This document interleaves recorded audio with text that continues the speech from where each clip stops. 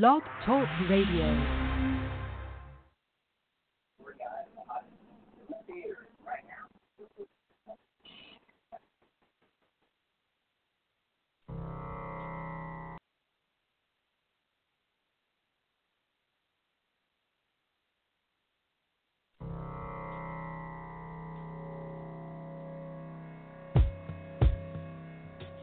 One time. Yeah. Yo, all I need is one mic, one beat, one stage, one nigga front my face on the front page. Only if I had one gun, one girl and one crib, one God to show me how to do things the sun did. Pure, like a cup of virgin blood, mixed with 151. One sip will make a nigga flip. Writing names on my hollow tips, plotting shit, mad balance. Who I'm gon' body, this hood politics, acknowledge it. Leave bodies chopped up in garbages. Seeds watch us grow up and try to follow us. Police watch us roll up and try knocking us. One knee I duck, could it be my time is up? With my luck I got up, the cop shot again. Bus stop glass burst, a fiend drops his Heineken. Ricocheting between the spots that I'm hiding in. Blacking out, I shoot back, fuck getting hit. This is my hood, I'm a rap to the death of it. To everybody come on, little niggas is grown. Hood rats, don't abortion your wound. We need more warriors soon. Shit from the stars, sun and the moon. And it's like a police chase, the street sweepers and coppers. Stick up kids with no conscience, leaving victims with doctors. If you really think you ready to die, with nines out, this is what nines about, nigga, the time is now. All I need is one mic.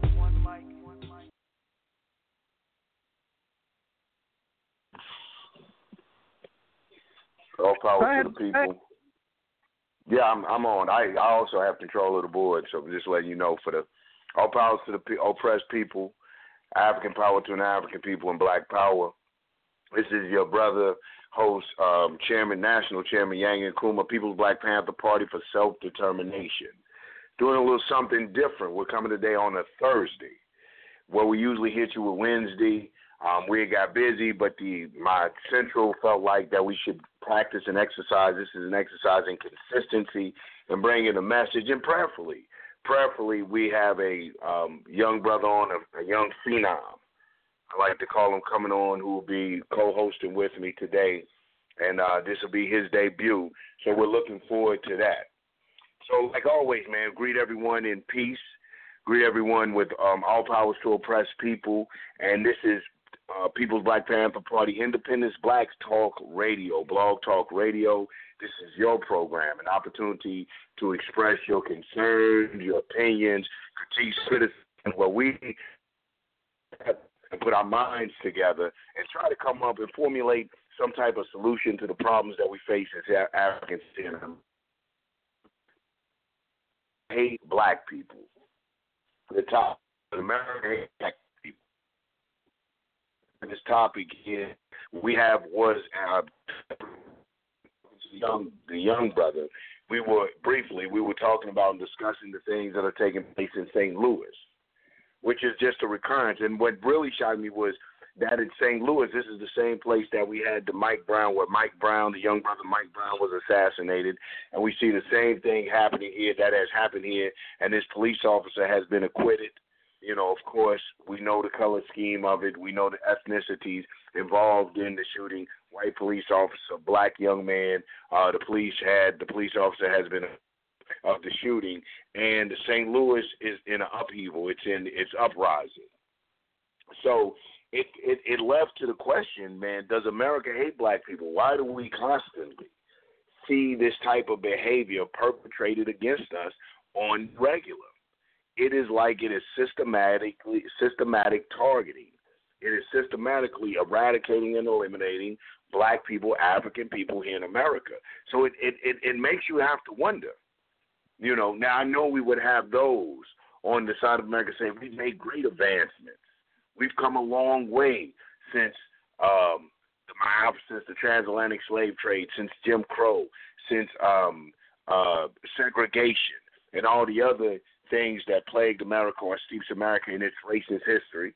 But, you know, with these, have we advanced, or has the racism and discrimination, the oppression and exploitation, the and killing of black people no longer as overt? Is it more covert now? have we really advanced, or have they become wise in techniques of those things I just said? Murder, mayhem, towards, and it, you'll hear people say, you can't blame the white man. It isn't the white man's fault. So it's not about blaming the white man, and this is why I asked, does America hate black people? Because it's not about blaming the white man, but then we must begin to look at the system that emboldens and empowers people to behave in such a manner towards the African inhabitants of America, the Africans here in America. So that's the question, does it hate, does America hate black people? I think this is our brother Light. We're on now, 646-3979. Is that you, Mr. Light? Black Power, sir, Black Power. Can you hear me? This is Brother Light, yes, sir. Also known as QP. I just tuned in. Okay, excellent. Does America hate black people? Yeah. The topic for the day we're looking at, and I was going over the discussion you and I had shared briefly about what was taking place in St. Louis. We see that this is a constant, that is affecting black people here. I mean, it's amazing that St. Louis being the place where the assassination of Mike Brown, but not just in St. Louis, we look all over the world. We look all over the continent of the United States. We find the same thing being perpetrated against people of color, and specifically, people of African descent here in America. So it leaves you wonder, and I was saying that we can't just say, well, it isn't just a white man. Say on the program that it's not about the white, it's not about that your white neighbor, but we're talking about a white supremacist system, or a system that ensures and guarantees or encourages and promotes white entitlement and white privilege. And it doesn't have to be, and the system is so thorough, the system of America is so thorough that it is even being implemented by people of other as they come over here. I'm sorry, say it again. I said as they come over here, yeah, they fall victim to the system, and they start mistreating us as well. I agree with you, brother, because America really was not built for black people. This was supposed to be a white country. They wanted to box on black people out. I always agree with the separate but equal. We have our own communities, and we operate with the outside world as we need to be. But America was not built for us. This is not our country. And I don't think for it to be our country, it's going to take a couple more hundreds of years. I don't think we're going to see that change in the next 50 years. I totally agree with that, especially on the current course that we're taking. I think that if we really start looking for, I think integration was a farce. I think it did more in the way of harming us than helping our cause and advancing our cause. Though I'm not an advocate, I'm like you, Minister Light, I'm not an advocate of segregation.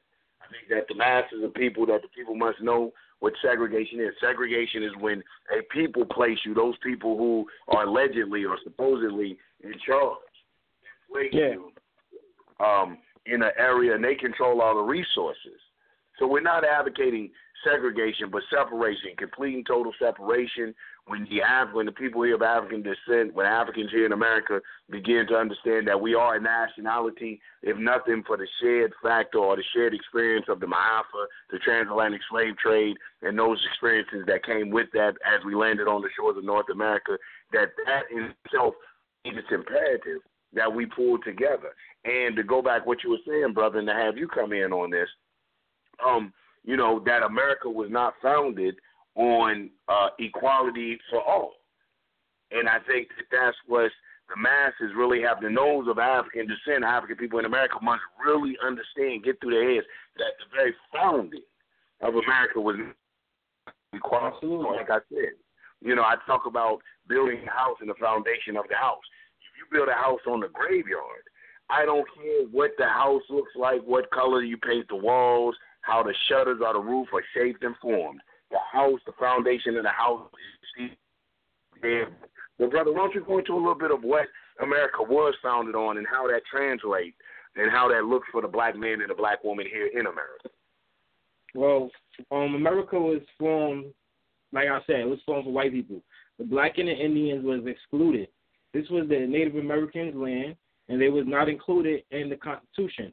White America dealt with the Indians or the Native Americans via treaty because the Native Americans, they had their own nation. So they were never included in the white America. As for us, of the African diaspora, we were supposed to build our own nation as well. We were never included in the white American nation.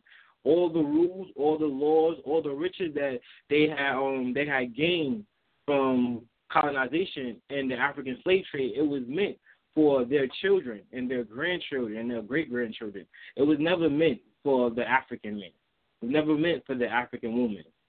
So we wanna march and we wanna affect policy, but first we have to understand that the whole system was not created for us. It was created to keep us in a permanent underclass. Therefore, we are commodity to white America, basically. And this is not for every single individual, but for the system as a whole. To white America as a system, every black individual is a commodity. So that's right. I think that, and it's interesting to think, like you were saying that, but for us to understand what it was based on, too many times the African here in America becomes disillusioned. Not disillusioned, becomes illusional. They really begin to buy into the so-called American dream.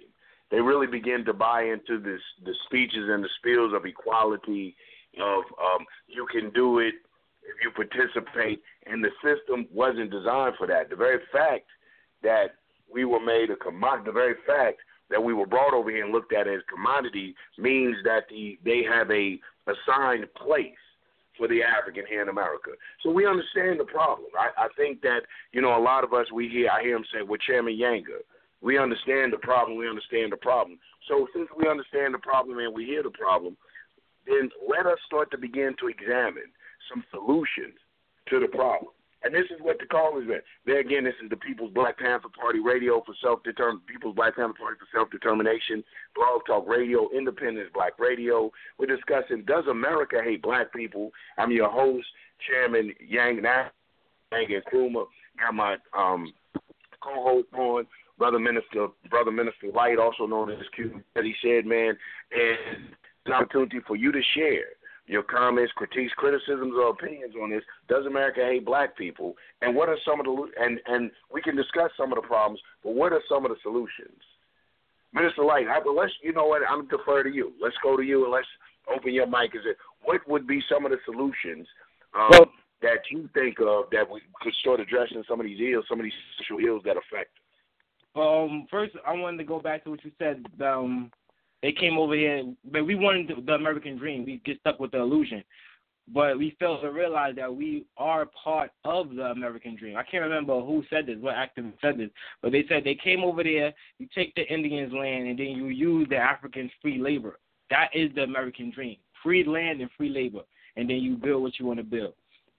But going back to problems and solutions, I'm actually have a list of problems, and then we together can work towards solutions. So I'm going to tell you a couple of the problems. Inadequate transportation, inadequate housing, police brutality, inadequate and fabricated food, poisoned water supply, international threats, and the lack of jobs. Those are some of our main problems. Would you agree, Brother Younger? I would agree, but I'd like for you, for our listeners and for those people that are coming in, a lot of people are just being introduced into self-determination, self-sufficiency, revolutionary politics, and revolutionary understanding. Let's break those problems down one by one. Let's start with that lack of transportation, exactly, what it means, and go a little bit into it. So I live in New York City right now, right? And the main transportation is the MTA. The MTA, they raise the prices pretty much biannually. They raise the prices, but people still can't get to work on time. They get stuck in the subway for over an hour. But yet the city government, the state government, and the federal government continues to take taxes out of our check. So transportation, we need to fund our own transportation unit. When the MTA was first founded, it was founded by 2 private companies, and then the government took control over it and made it a quasi-government private-owned company. But we can do this as well. People who have SUVs or vans, they can start operating like the dollar van in Jamaica at the end of Queens and at the end of Brooklyn. They can start going to each bus stop, and they can pick people up for about $2 and just go along that bus route. That's just one of the things that we could do for transportation. People who have cars, they could do this as well. And what do you think, Brother Younger? That's a good idea. But you know what? When I was up there, I forget where we were. Minister Justice, where were we? Was that Jersey or New York where we saw the people that had their own little buses or something?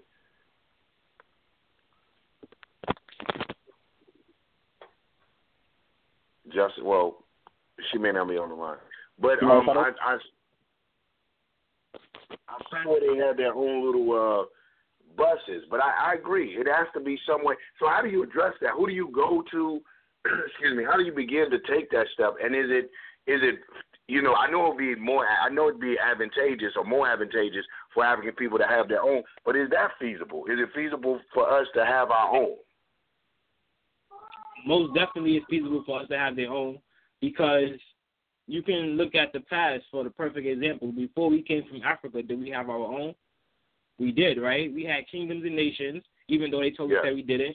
We had adequate water supplies, right? We had functioning political systems, functioning agriculture that could feed thousands of people. Am I correct? Absolutely. I'm sorry, my phone was absolutely. Yeah, absolutely. So is it feasible now? Of course it's feasible now. And like I said, you can start in small units. You don't have to start with the whole city that you're in. Start with the small neighborhood that you're in. 5-10 blocks. You start there. Go to the big mama or big papa of the community. Have them give you some contact to people who have trucks that don't really work that much. You can go to the big community centers in your neighborhood. Talk to people that come in and work with them. Like I said, it's a small project. Just start a small project, and as time goes on, just make the project bigger. Start filling out for your LLC papers or your not-for-profit papers, and just make the company bigger. Then you meet up with your friends in the next neighborhood, and y'all do the same thing. It's not something that's going to happen overnight, but it's pretty much it's very possible. Right. It sounds like it's possible, and it's actually a wonderful idea. It's just something as simple as committing yourself and beginning, or us as a people. Listen, my people, the young brother's coming up with some excellent ideas, and it's so simple. I think that's what frightens us. A lot of times we think that since the problem looks so big, since it looks so complex and complicated, that when our people come up with these practical solutions, we say, I can't possibly work. But, I mean, it is a very practical solution that just takes a little effort and a little unity to get together, and it definitely can work for us and can alleviate the transportation issue. Let's go to the next problem that you had on your list, which was hold on, Brother Younger. We actually have a young brother here. He wants to say hi to everybody. Okay. Hey, young brother. Hey. Say what's your name? My name is Bashir. Bashir. How are you, Bashir? Well, we're glad that you're listening in, and definitely glad that you spoke to us, took the time out of your busy day to speak to all the people listening in. You're welcome. Okay, brother. The next problem was housing, inadequate housing. Okay. So let's go in depth a little bit about the housing. Well, we've been dependent on the government for housing for a while. Some people own their own apartments, some people own their own housing, but then we still have other problems. We need to buy our own land, and we need to start building our own community.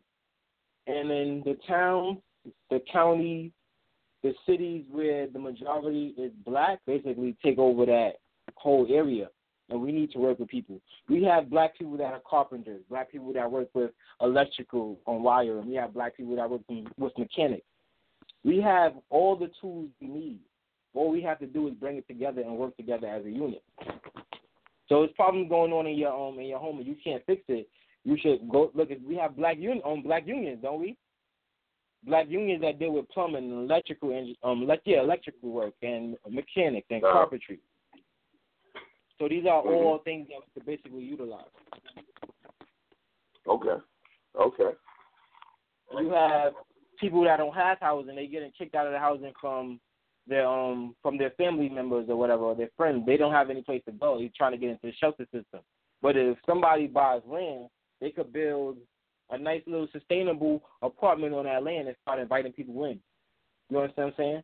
You could build a culture like this. You could continue to spread. And like I said, this doesn't have to happen in one place. This can happen in multiple places across the country.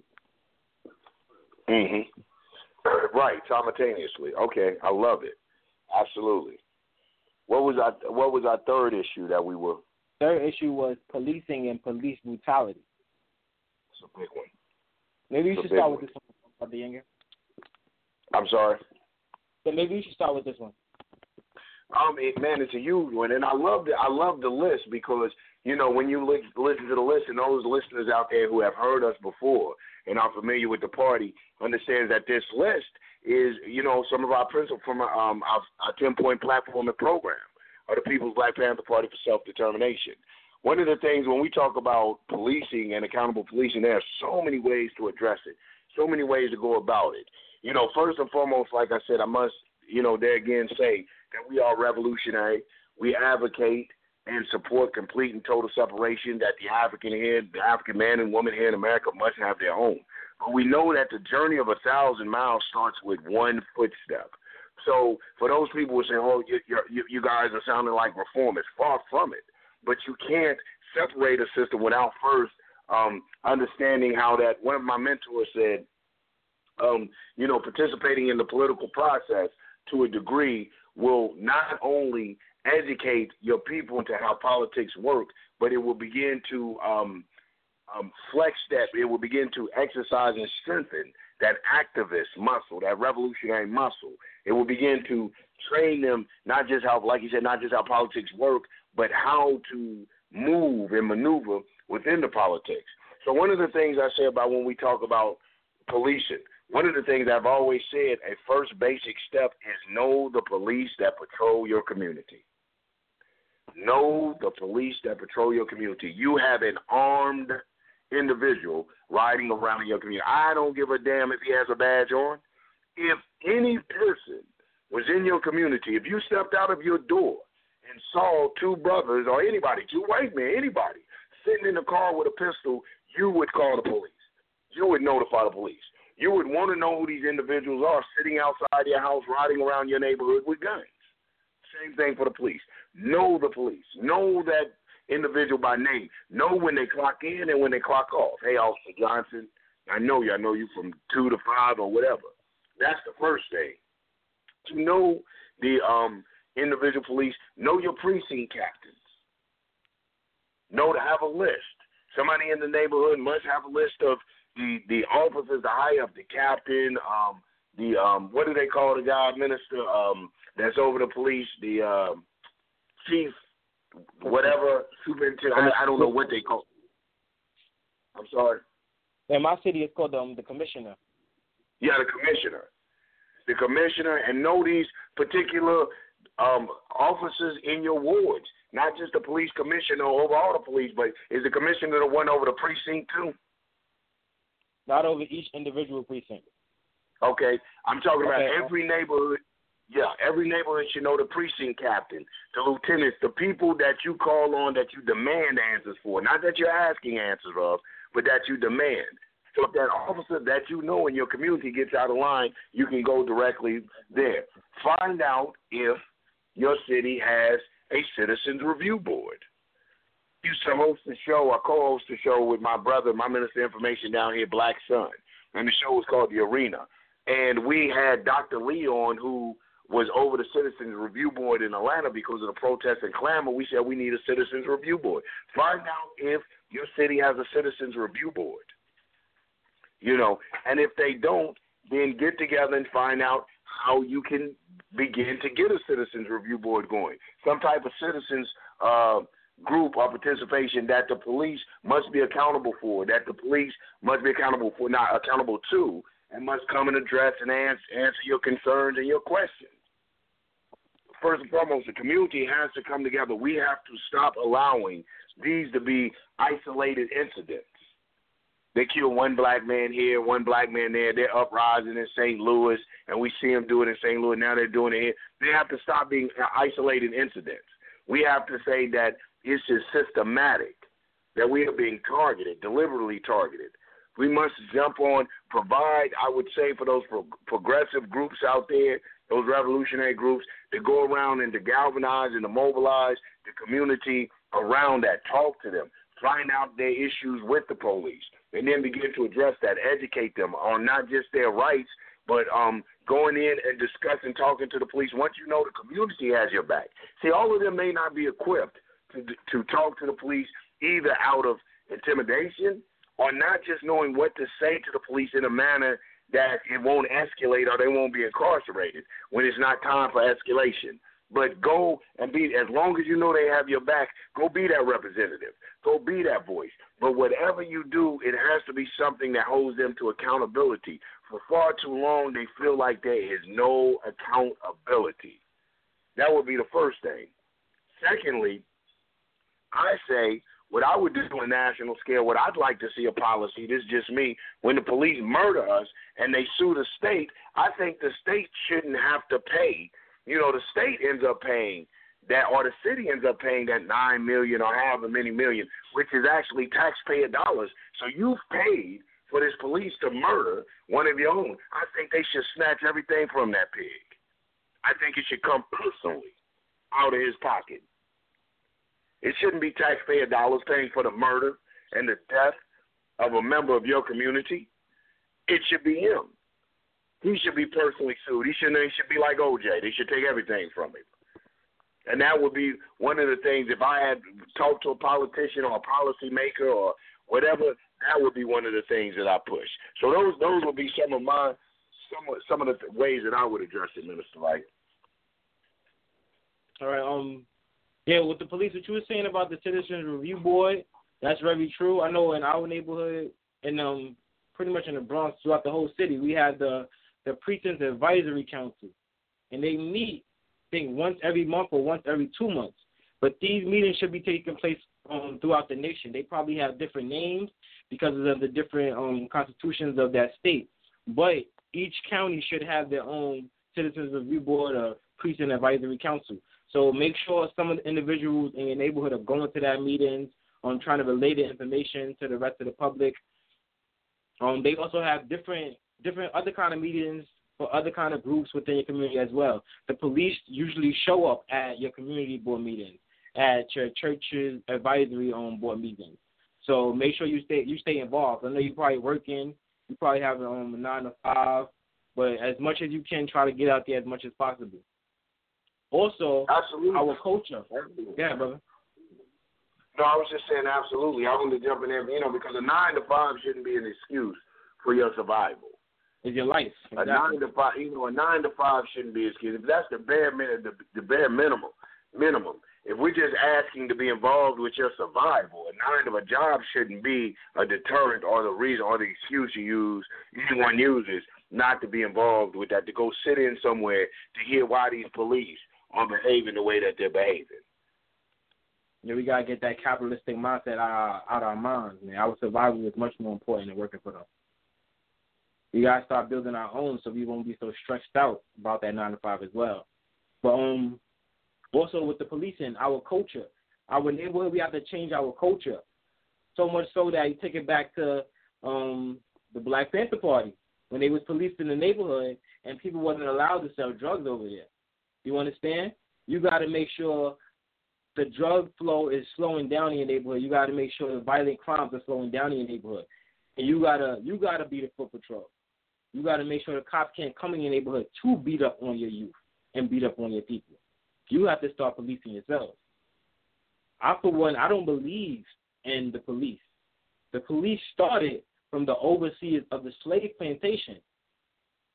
They're still the overseers of the slave plantation. Your neighborhood is a small market. Your neighborhood is a small plantation. And all they want to do is suck the resources out of your neighborhood and give it to their seed. The police are basically there to ensure that. And since you don't go to any of the meetings or go to talk to your elected officials and go to talk to the police or even try to become the elected officials in the police, this is not going to change. So that's a major part of policing. Yeah. Brother, you want to say anything else about policing? No, I agree with you, man. And like what you said about community policing, that we have to police our own, and we have to get out of this because we're in a quagmire. We got this no snitch policy, which is totally understandable. I think one of our 10-point platform program is that we want to enter the collaboration and cooperation with the police. But coming that program, when that was written or standing on that principle, means that you're willing to step up and take control of your community. So you can't have a no snitching policy, man, I don't snitch, but you letting bandits and thugs and renegades run through your community. So we have to step up and we have to take control of our community. And that's what the policing means. Not to be the police, but and that's what, and I want to stress that and emphasize that. Because policing, when we say police in our community, police to me has a bad connotation. It's because of the behavior of the police. But when we say policing our community, we mean actually taking control of our community, standing up when it's time to stand up, preventing those things that are harmful for the community, educating the community, feeding the community, rebuilding the community, being an active contributing member of your community. That's what I mean by policing. It goes so much more than just walking around hitting brothers over the head because he's selling dope, but actually educating and informing and trying to and establishing and working together with co-op, because we do believe for my brothers and sisters out there listening in the Nguza Saba, so cooperative economics being one of them, begin to come together and unify to create economic opportunities so that we can eventually eradicate the need or the so-called excuse for our brothers and sisters to sell poison to our people. So there's a whole, it's just basically making it a community again, being a participant and contributing to the overall goodness of the community. You're right, Brother Yenga. Absolutely right. You want to go to the next point? Yes, sir. Yes, sir, please. The next point was inadequate food supply. No, inadequate food or inadequate food supply. So right now, a lot of black people, when they wake up in the morning, the first thing they eat is cereal. What is cereal? Nothing but sugar. It's packed with corn syrup and high fructose. It may taste good. It may say that it has good things inside the bag, but it does not really have good things inside the bag. It has more ways to kill us, more ways leading to high blood pressure and diabetes.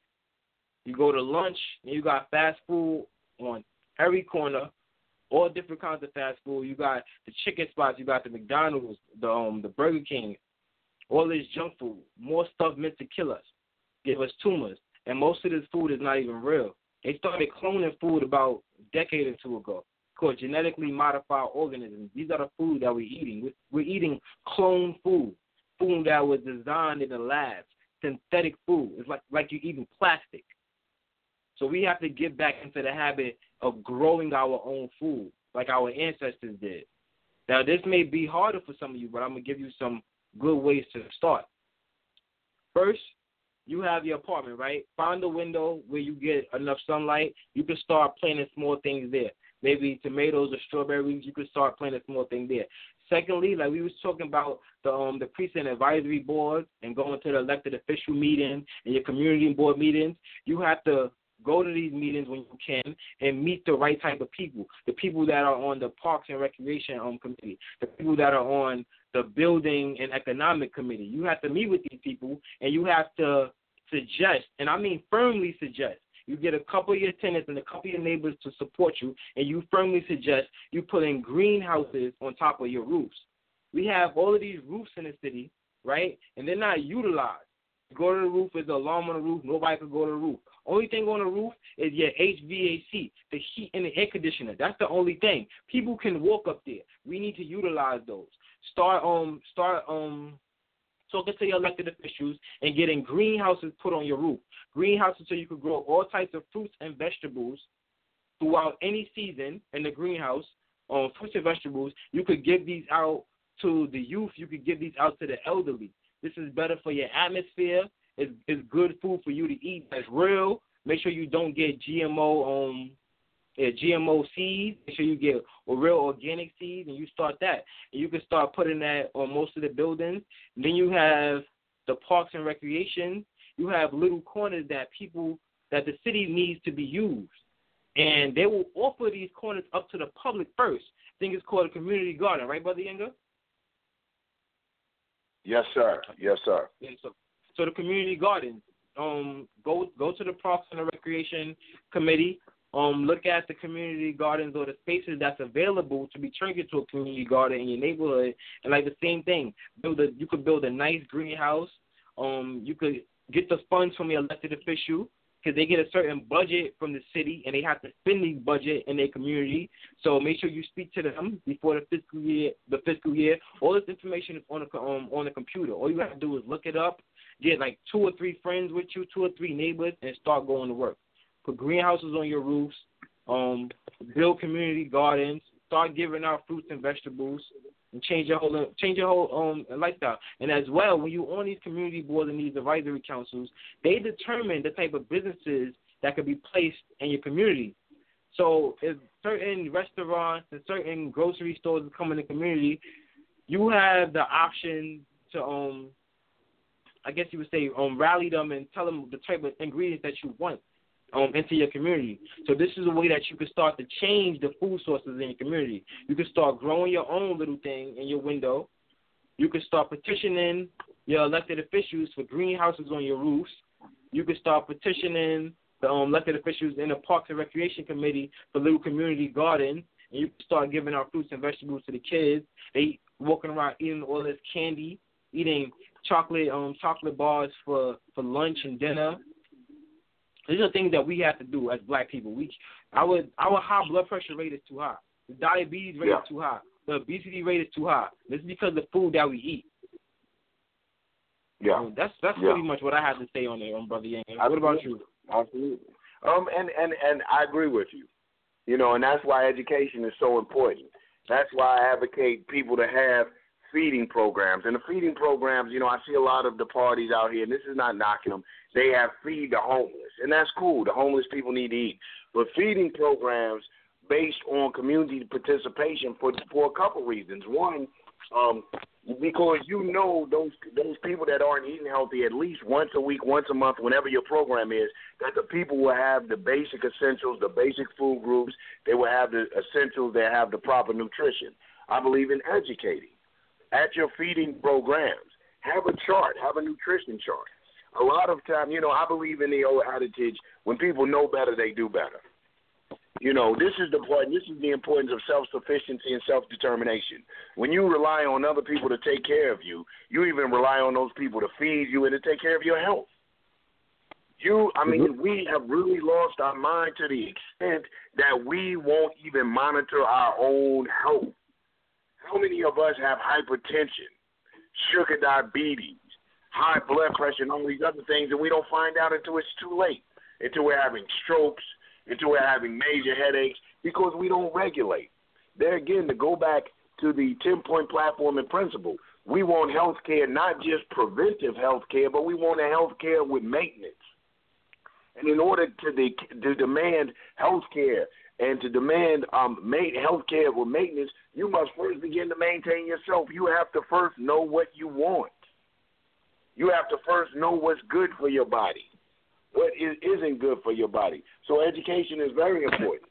I agree wholeheartly with Minister Light. I don't know how many times I have seen my children being diagnosed with ADHD or whatever, what is it? But ADHD.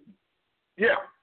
I don't know how many times I've seen our children diagnosed. They're bouncing off the walls. They say, you better give them this, calm them down. But when you trace it back, it's like what the brother said. Before he went to school, little Johnny had sugar pops, Pop-Tarts, yum, yum, yip, yaps. He had a bowl of sugar.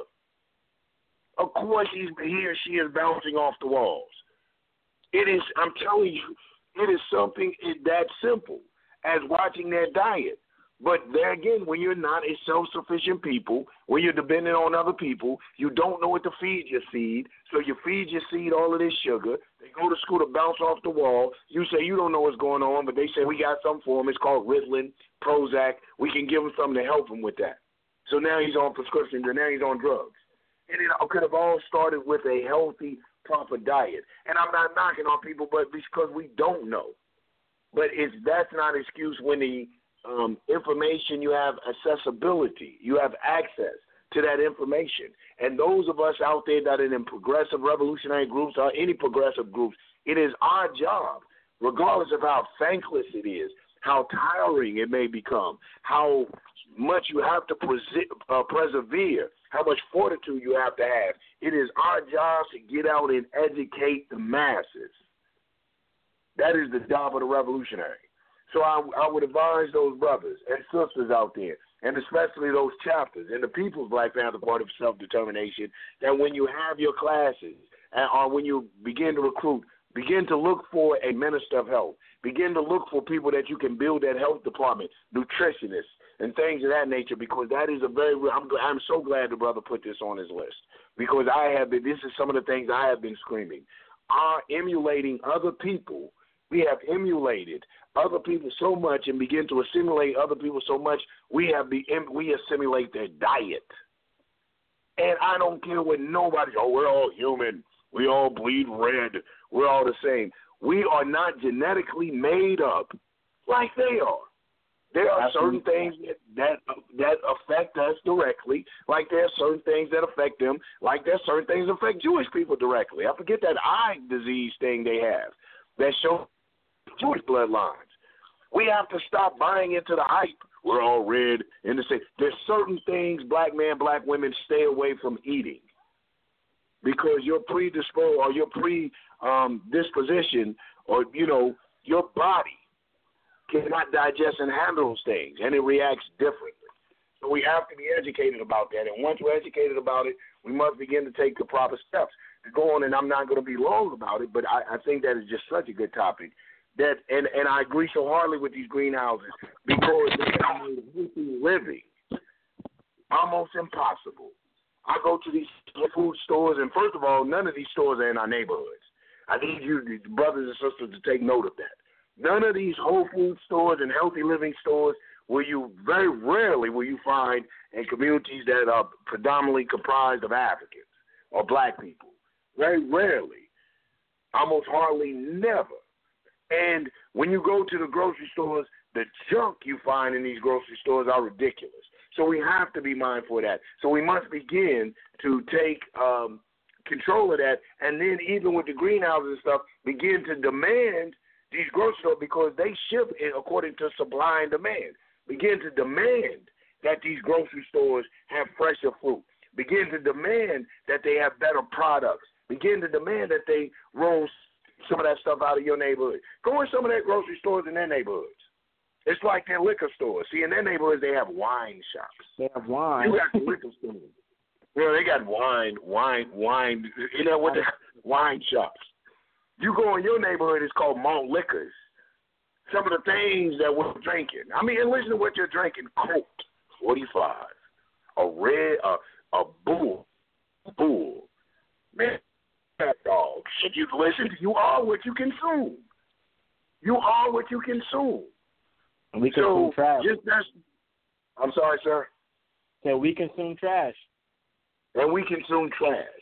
And wonder why our lifestyle, our health, and our lifestyle and our communities are trashy. And we behave trashy and talk to one another trashy.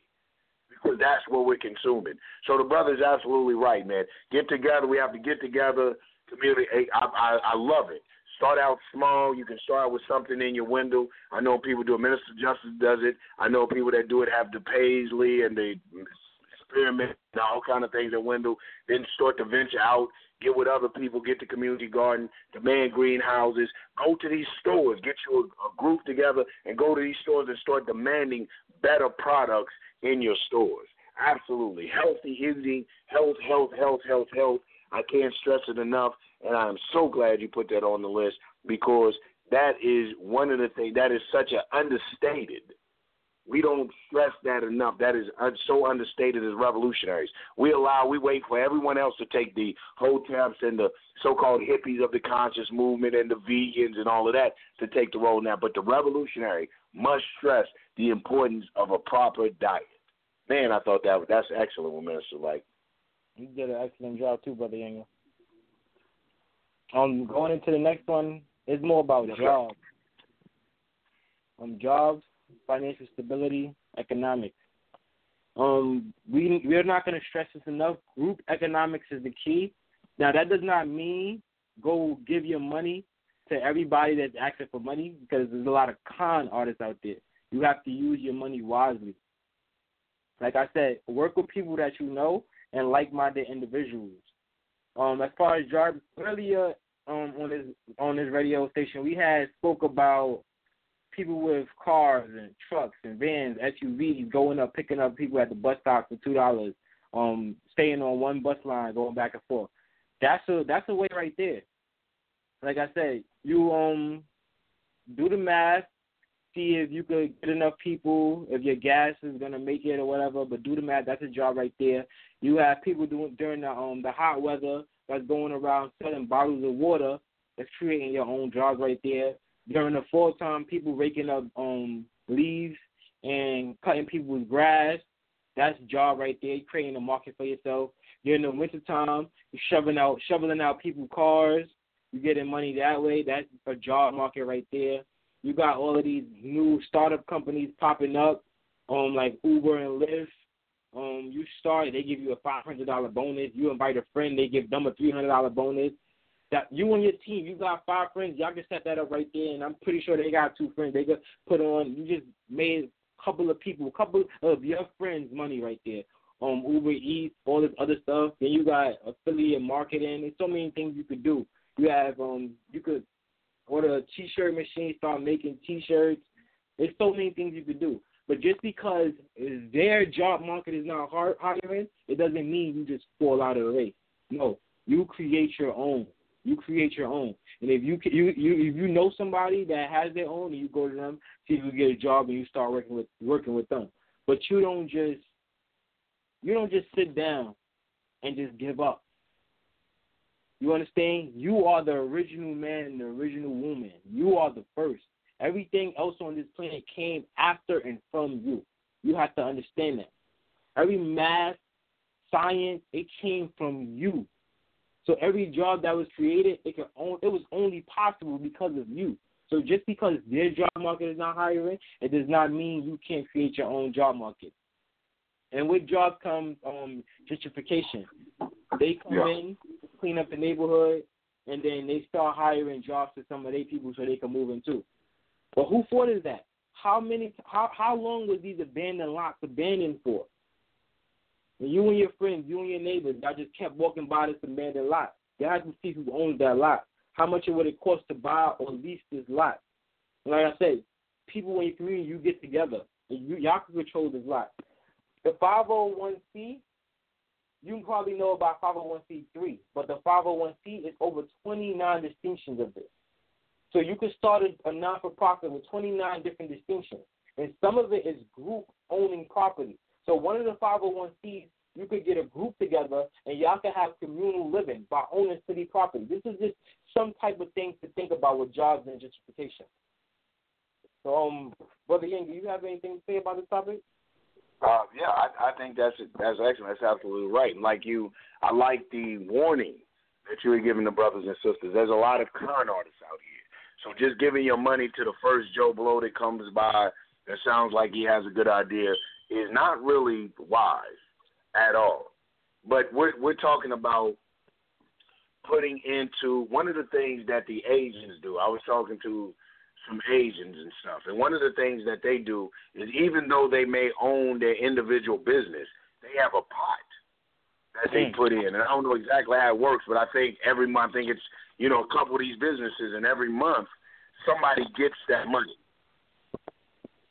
to help something as simple as that.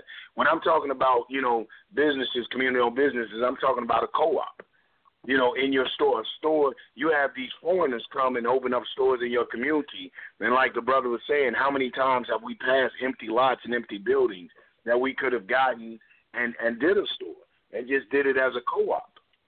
You know, and even if it isn't the masses of people, I'm talking about these so-called progressive organizations. We can set the example. The People's Black Panther Party for Self-Determination will work with the New Black Panther Party, will work with the Revolutionary Black Panther Party, will work with the Republicans of Africa, will work with the Guerrilla Republican and this and that.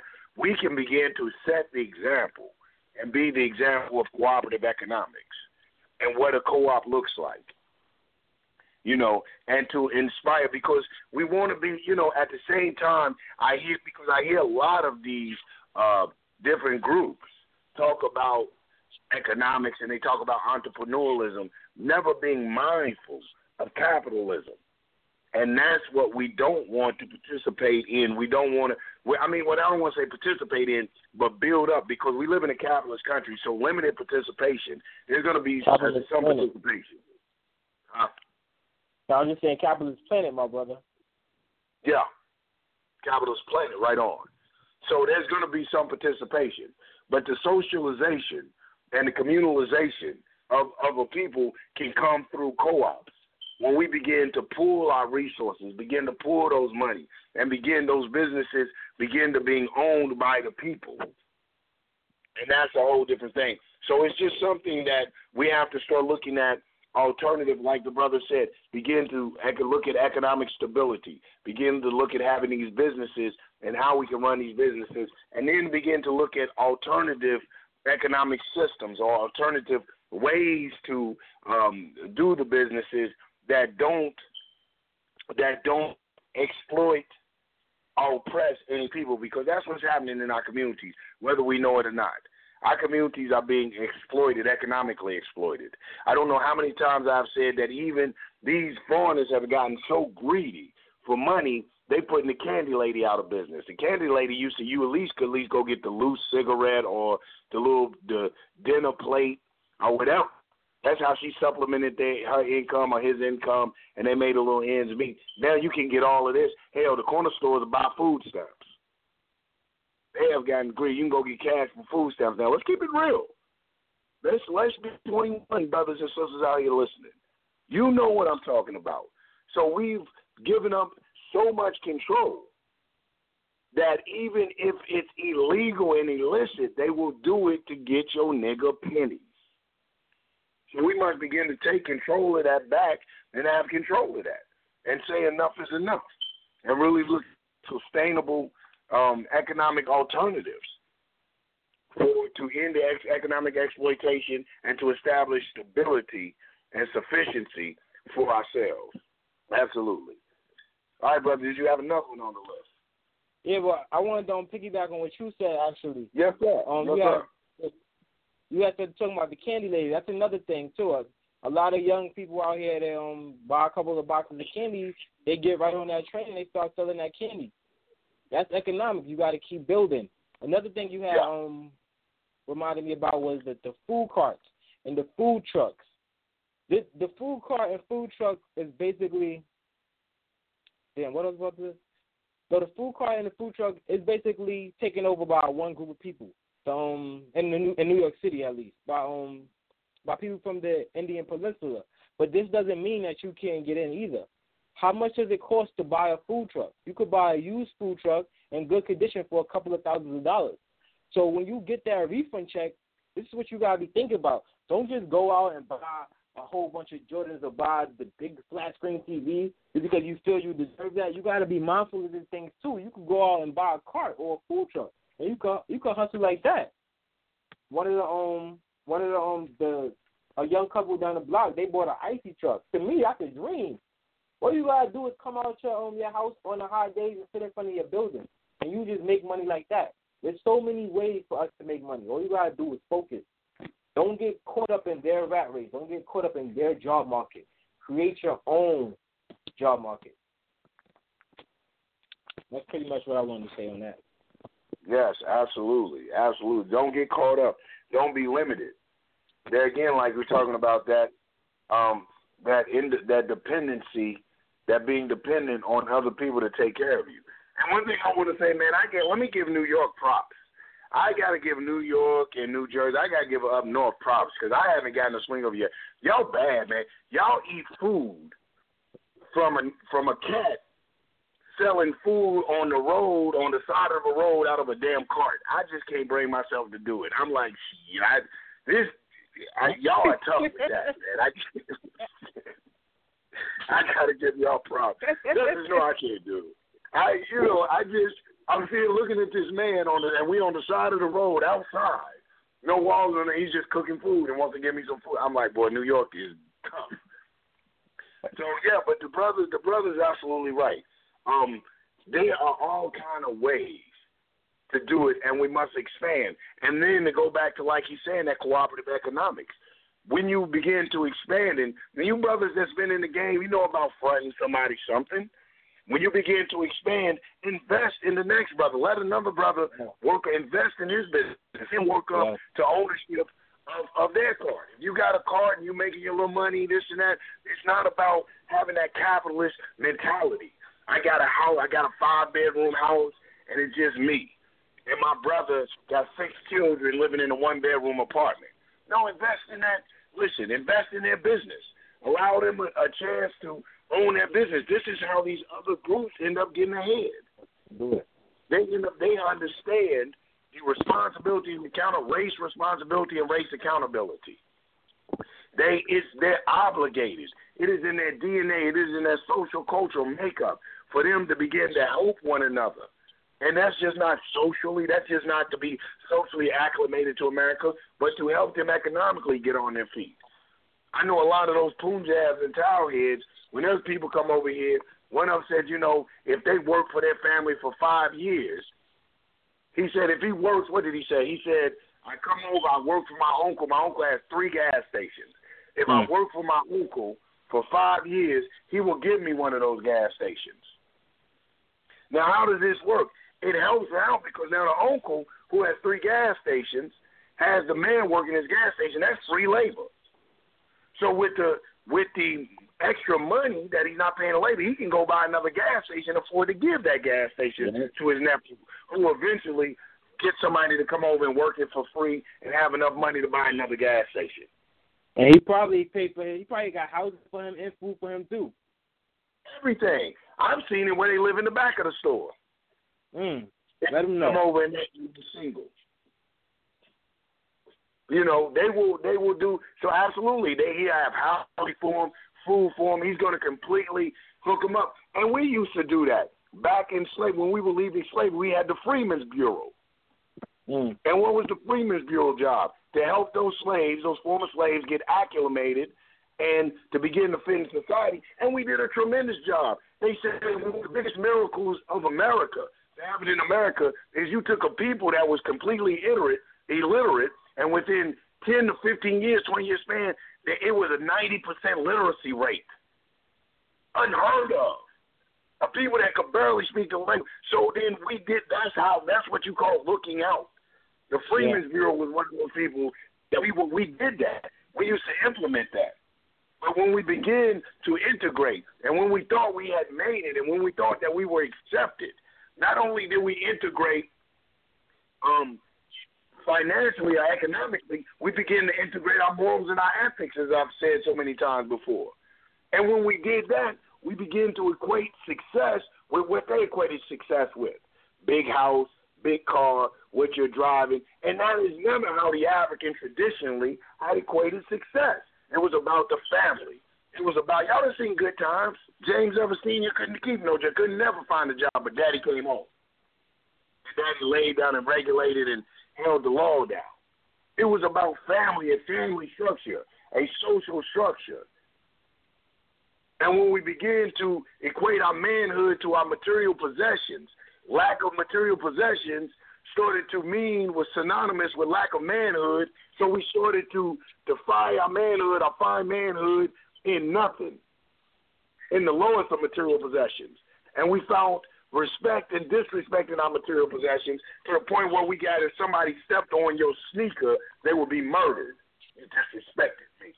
Because your respect was found in that material possession. all of your manhood and your self-worth was in a tennis shoe or a gold chain or a jumpsuit or a starter jacket. We have to leave that. And we know, like the brother is constantly saying, and I agree with, it's not going to be an overnight process, that the movement, that the revolution is a protracted struggle. It is something that we teach to our children in the prayers and the hopes to Allah, to God, that they will teach it to their children and will teach it to their children, and it will become a part of their makeup, a part of what they do. Just like we see every other nationality practicing this form of nationalism, but when it comes to you and I, we run from that form of nationalism and we hold on to an illusion of an American dream from a country that never had your best interest at heart from its inception. Never had your best interest at heart from its inception. I've said before and I'll say it again, we suffer from battle wife syndrome. Where the man beats his wife and you tell the woman to leave the man, and she says, I love him. You tell the woman he's going to kill you next time, but I love him. Maybe it was my fault. Maybe it was something I brought this beating on myself. If I'd have behaved myself, if I'd have acted better. You see all type of, you hear the most ridiculous self-depraving excuses from women, from abused women, and now the black man and the black woman suffer from this same sickness. I have an echo coming from someone. So I don't know. Okay, that's a little better. So did you want to say something on that, brother? Robin? Did you want to say something? Did you want to add to that? Oh no, you have brung up you have brung up the jacket and the coat and the chain. Yes, sir. I was just thinking that's more opportunity as well. You have to stop. First of all, capitalism is not our system, but we have to take advantage of it. You have to stop buying all of their materials. You're giving them funds to exterminate us. So if it's up to me, if you want to wear Jordan, bootleg it and you buy it from the Africans. If you want to wear Gucci belt, you bootleg it and you buy it from the Africans. Don't give it to them anymore. And even though the Africans buy it from the Chinese, you learn how to make that stuff too, and then you start selling that stuff. I say get away from it. $500 on a pair of sneakers, you make sure that it's made by a black person with a black conscious mind. You want to spend $600 on a belt, you make sure it's made by a black person with a conscious mind. You have to spend your money wisely. Don't give your enemy your money to fund a war against you. It's ludicrous. Against you. You know what? Yeah, brother. I say we get away from it. I agree with you, but you know, if you have to have those things, first of all, I would tell brothers and sisters that have to have those things, look in the mirror, take a checkup from the neck up. You are still a slave. That's why they call it a brand name. Negro, you branding yourself. I don't even like to wear a man's name on my. That was gay anyway. I don't like people's name on me. You're branding. That's why it's called their brand. You got Gucci. Gucci branded you. Nike branded you. You have to be branded. You're property of. If I would tell my brothers and sisters, if that your self-worth, when I see a young brother come in, and I went through it before, my nephew was on the line tonight. I don't want to put him out there because he was a baller in them streets. And my other nephew who's out here is still a baller. And they know how I feel about it. They know, I don't see the importance of a $500 belt, an $800 shirt, $600 slacks, and this and the likes of that. I don't see my worth has never been founded, and I believe in being clean and neat. I came up in that era. You're clean and neat. You present yourself accordingly, and you should look decent and tuck your shirt in type of thing, but never to the extent. You know, I like my grandmother's code. What Fresh Prince say, you go to school to learn, not for a fashion show. It was about being clean and presentable.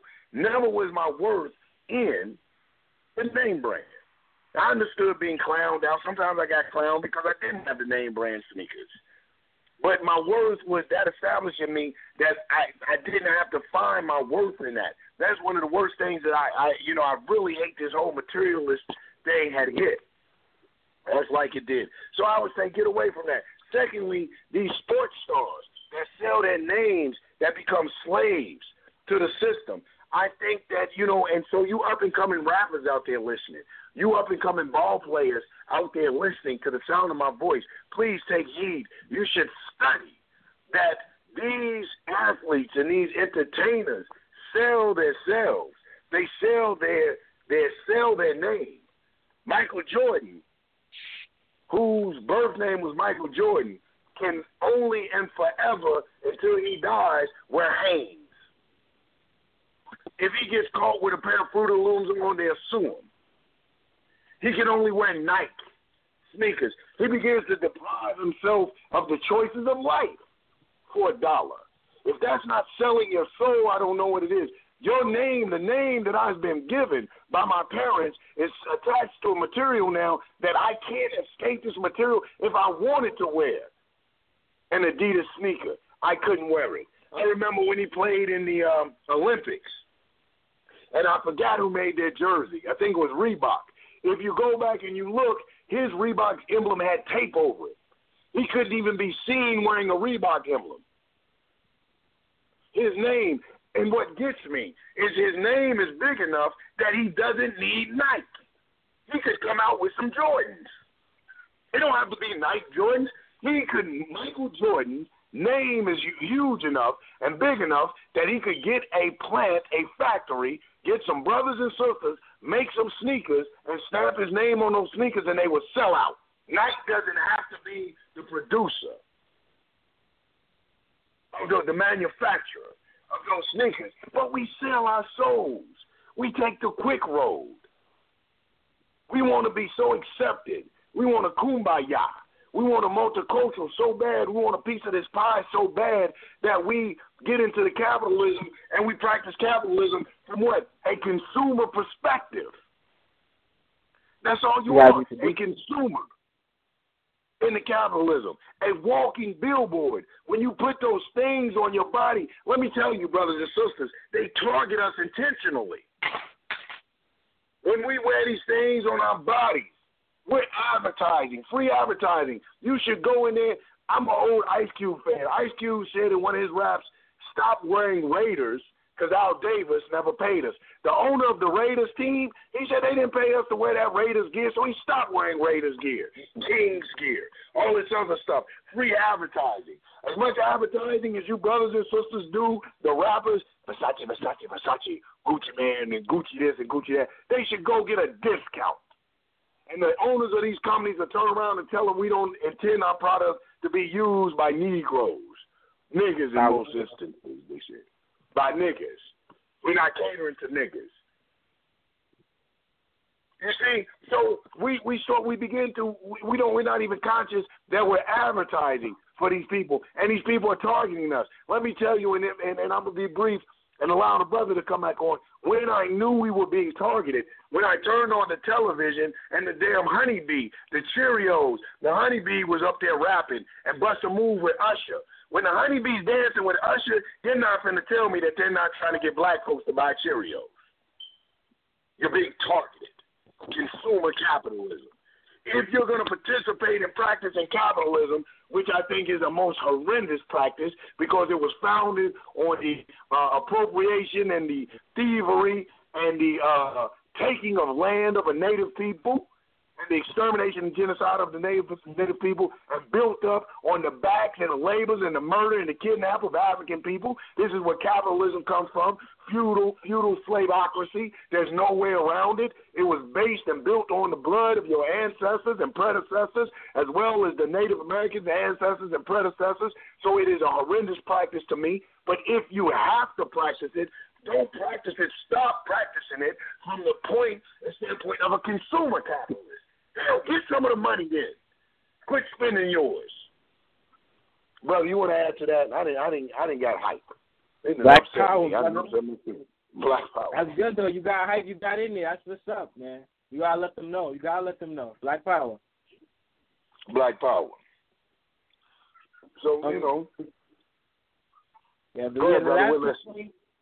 The last 2 points, I think it consists of more of a nationalistic mindset.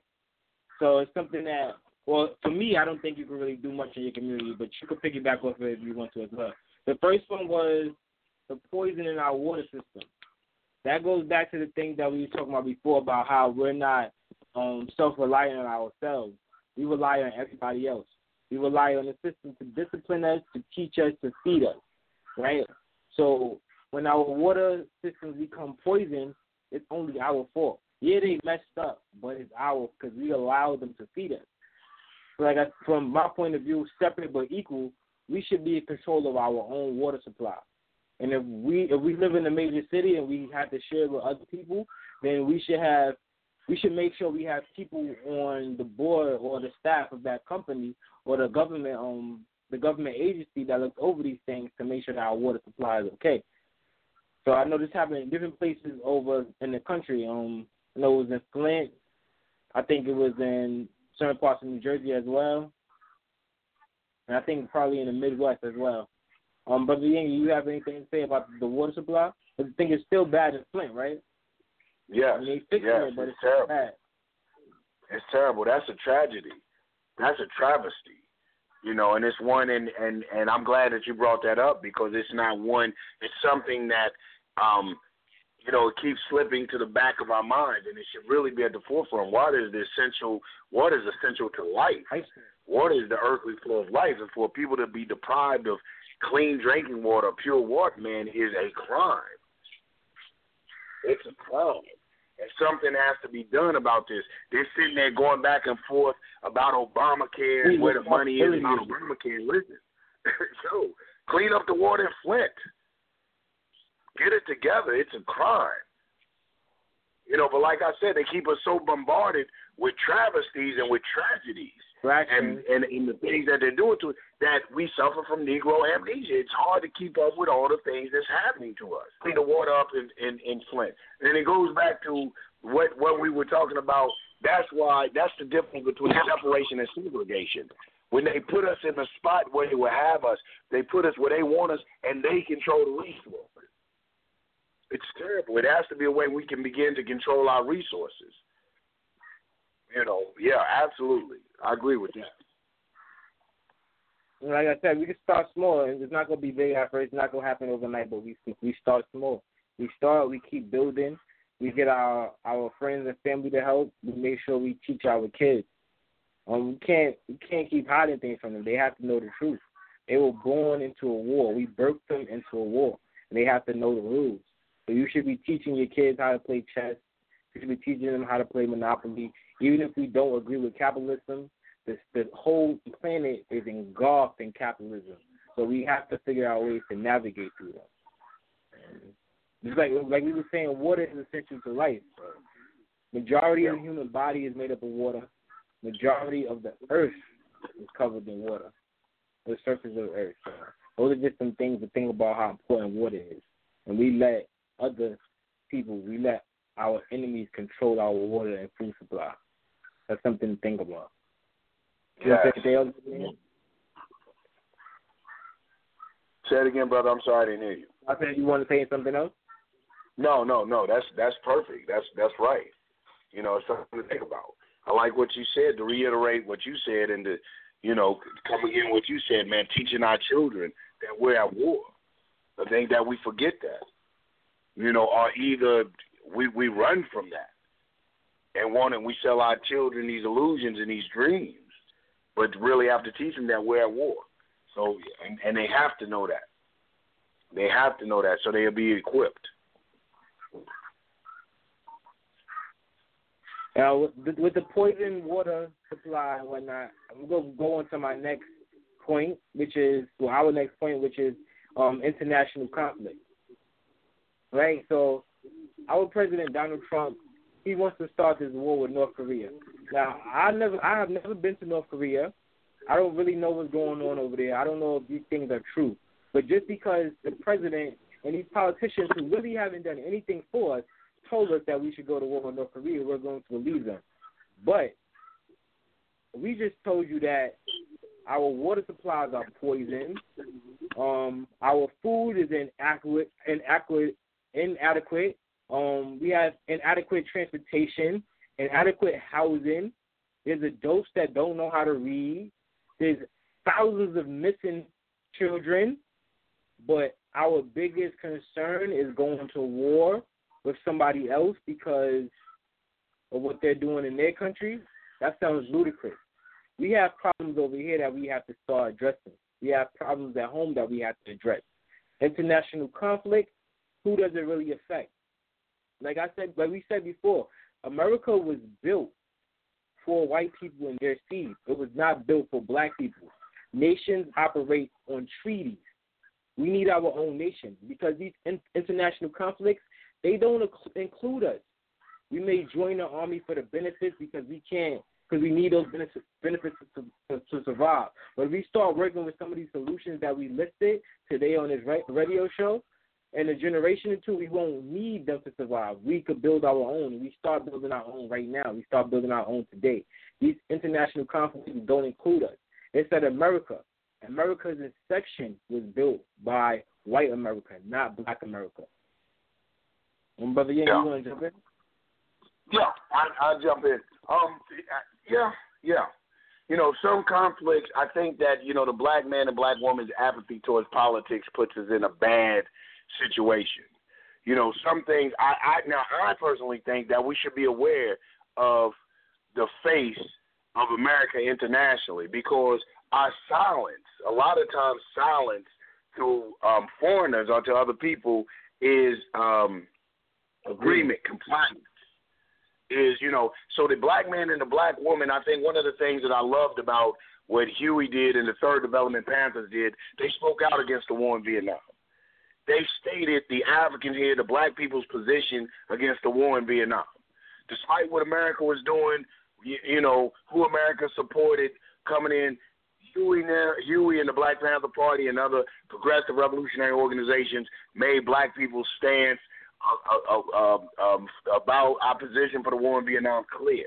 I think that that's important because as a revolutionary, as an internationalist, eventually, I agree with Brother El Hajj Malik Shabazz said, in order for our struggle to really to sink in, it must evolve to an international struggle. Our national revolution must evolve to an international struggle, and we must show them that our human rights are being violated, that we have for centuries upon being brought in. First of all, that we want the crime of slavery addressed. We want reparations, like the Jews got reparations, like the Japanese got reparations. Even the Japanese got reparations from America from when they put some of the second and third generation Japanese in concentration camps or internment camps when they went to war with Japan. And they got reparations. So we're saying that internationally, we want the international world to acknowledge that a crime that America had perpetrated against the African people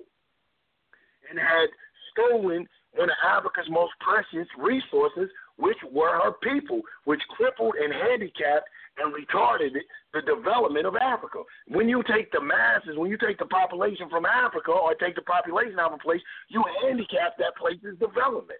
And once that development is handicapped, once they handicap that development, and they said, okay, you know what?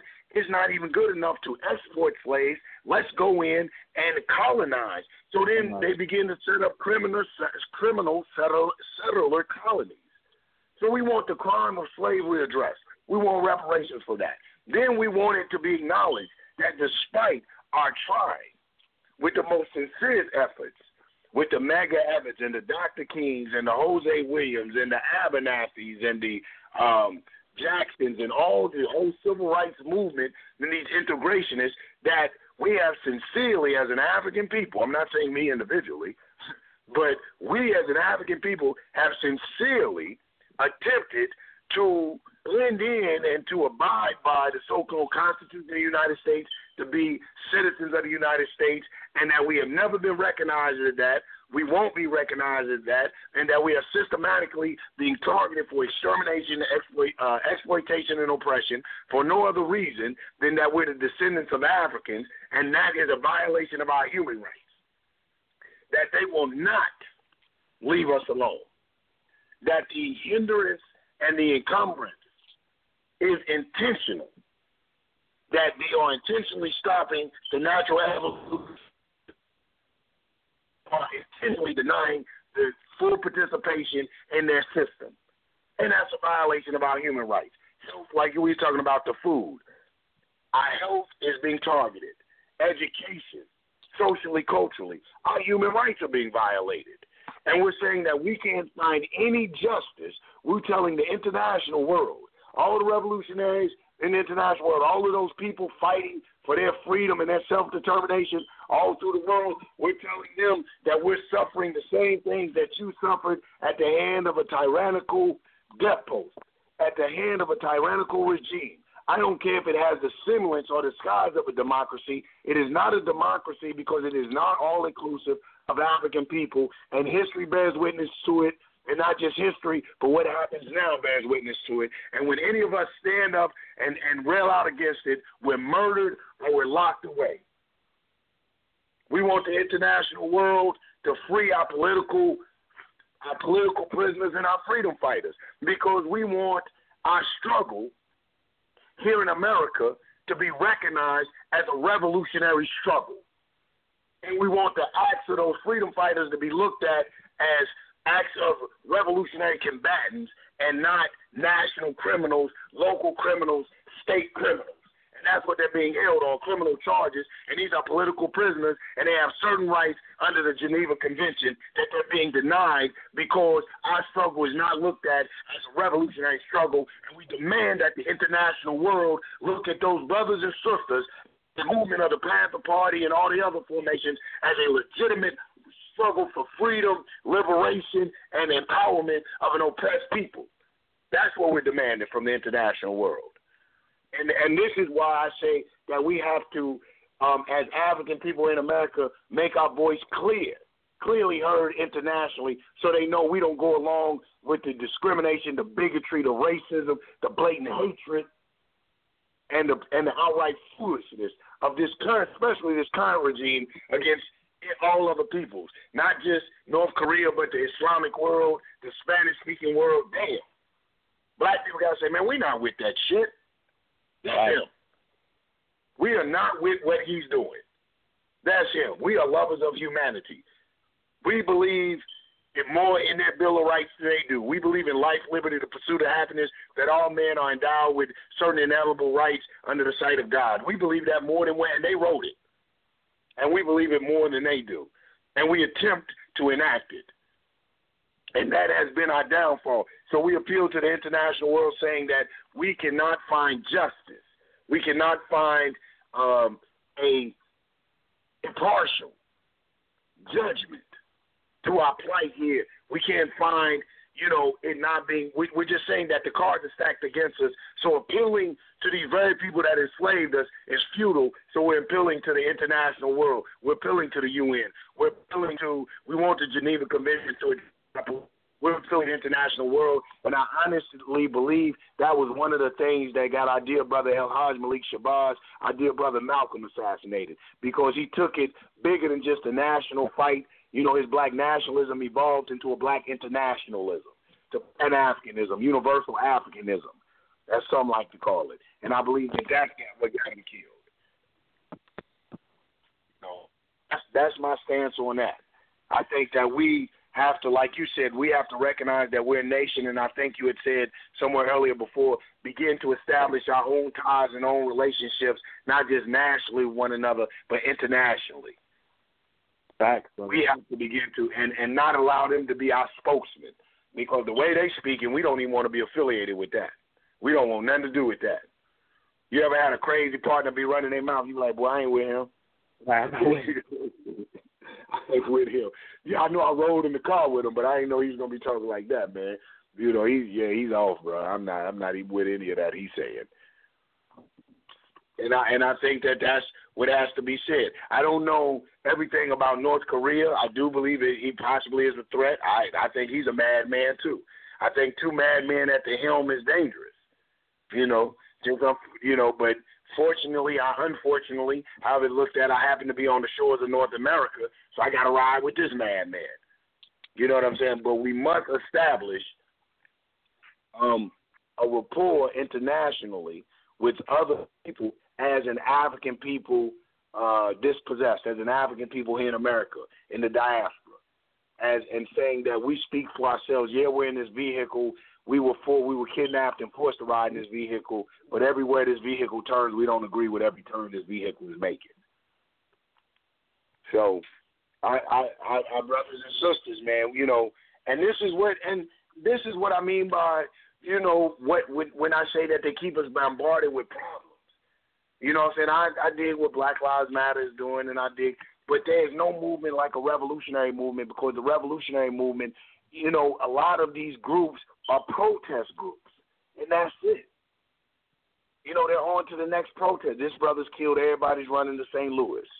There's somebody, reactionaries. Reactionary, not proactive. Wherever, we're ambulance chasing, wherever it's at. That's where we're going. And not solution-oriented. And when we become solution-oriented, not only nationally will we begin to formulate a plan and a strategy, but then that will get us to be able to see the bigger picture internationally. We got brothers and sisters out there looking at the plight of the black man and the black woman.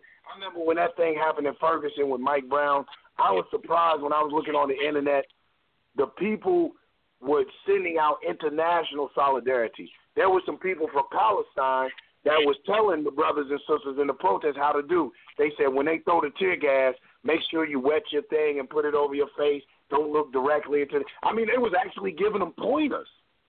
And these were Palestinians. You know what I'm saying? So revolution has its own connection. Revolution, people can people connect with any people that's trying to fight off the shackles of oppression. Internationally, nationally, ethnically, ethnicities even cross lines and come together when you're fighting oppression, because oppression is the common enemy. Oppression is the common enemy. So we have to step up not simply because we're struggling like hell. We are in the fight. But we have to step up the strategies and step up the efforts that we're putting into these strategies to make sure that they become feasible. And us as revolutionaries, I would tell the brothers and sisters out there listening, have to, and I know it's hard. I know it's difficult. It is. It is difficult. I burn out. I didn't even want to do the radio tonight. So I'm running around early today. I burn out. But the revolutionary must get this information, digest the information, and get out there and disseminate it to the masses of people in a manner that they can accept and that will inspire in them the urge to participate in practicing their own self-sufficiency and independence and self-determination. I've said it time and time again, and I will constantly repeat it, because that is what we have to do. And it must become a generational movement and a protracted struggle. No, I'm sorry, man. I got on a tangent.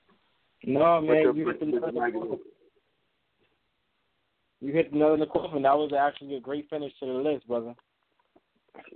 So, yeah.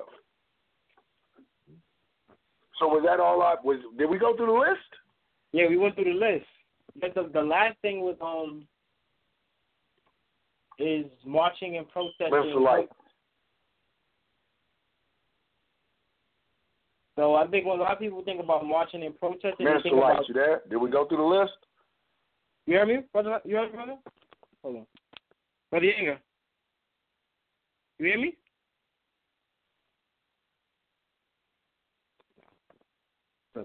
Are we having technical difficulties, gentlemen? You hear me, brother, sister? I can hear you, brother. Okay, we don't hear Brother Yenga. Let me see. We're having technical difficulties, folks. Brother Light was just speaking on marching and protesting, Y'all bear with us. Brother Light is going to hold us down for a moment, and we're going to find out what happened to our chairman, Black Power. Okay, so that was pretty much the end of the list of the problems and solutions. But the other topic of tonight is marching and protesting helping us? I think when a lot of us think about marching and protesting, we think about Dr. King, Dr. Martin Luther King Jr. But we fail to realize that he didn't just march and protest. He also tried to influence legislation, and he boycotted. So that is two very big things. When we march and protest, of course we could go out and show solidarity for the problems at hand, but we also have to try to do something as well. All of those people, we have to try to influence some type of legislation, because most of the cops that's doing the killing of our young brothers and sisters, they're getting off. They're getting getting their job back, they're keeping their pensions, and they're getting to go home to their families, when their victims are not. So when we march and protest, we have to demand something change, and not just for the case at hand, but something changes in that state constitution or that federal constitution.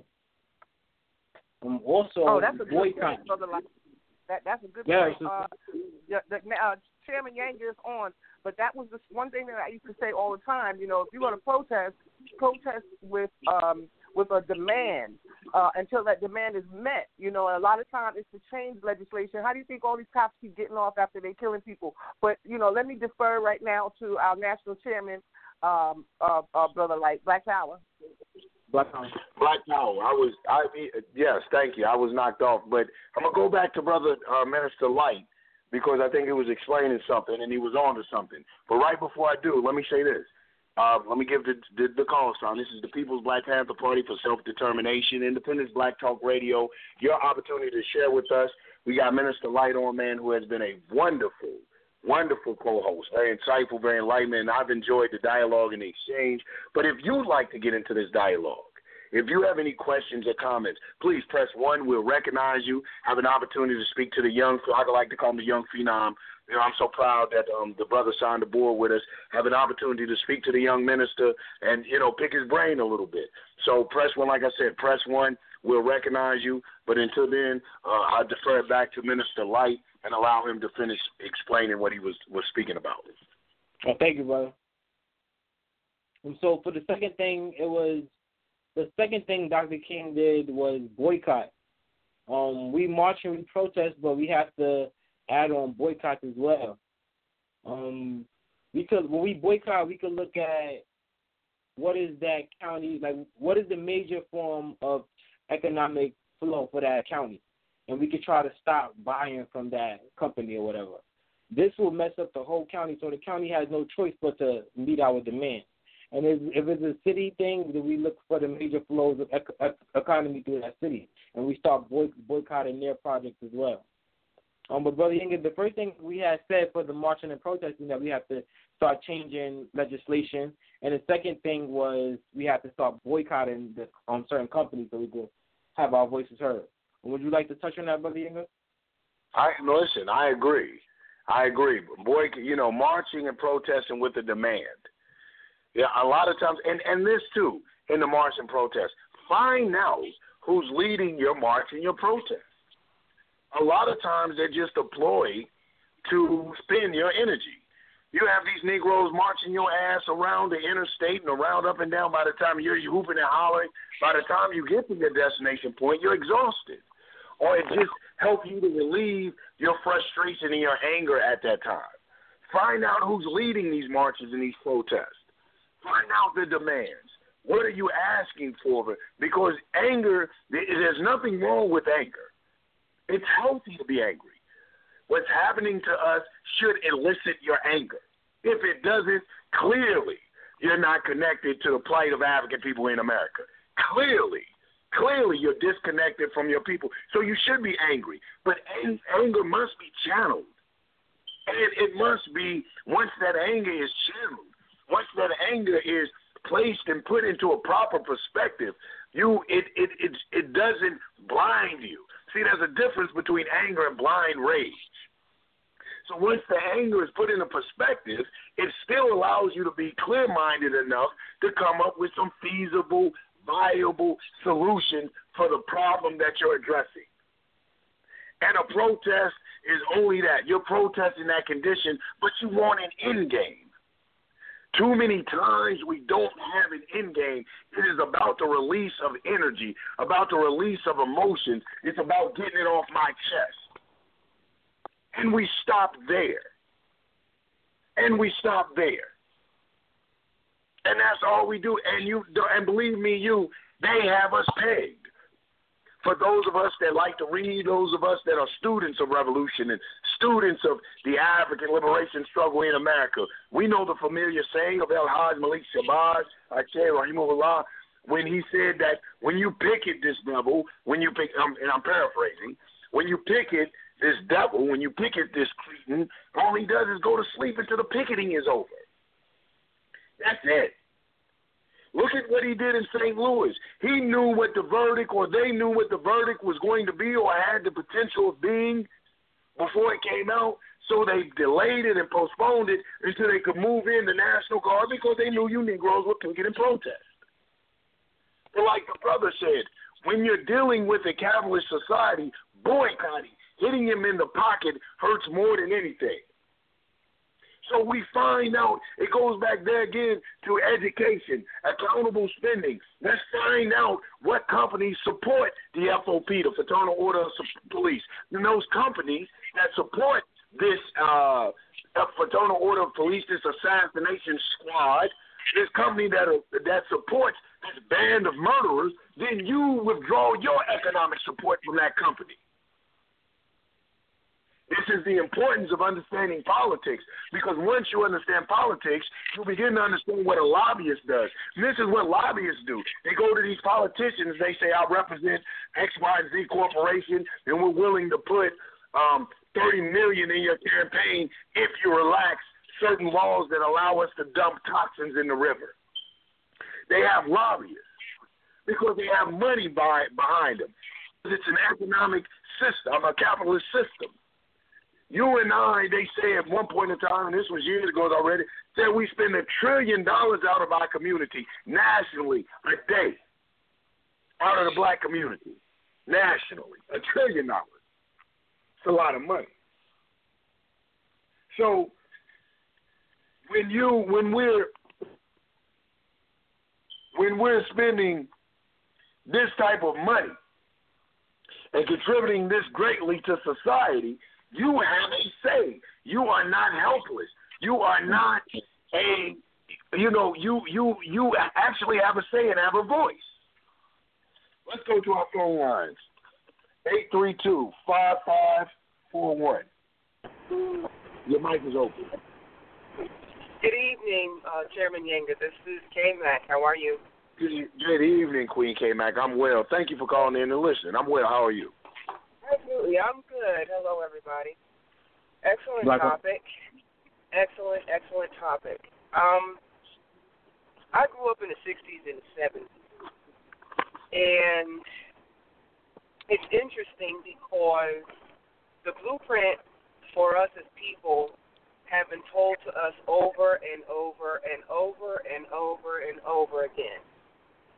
And what I find is oftentimes we do not believe in that. So, I was always taught if you don't believe in it, it's not going to work.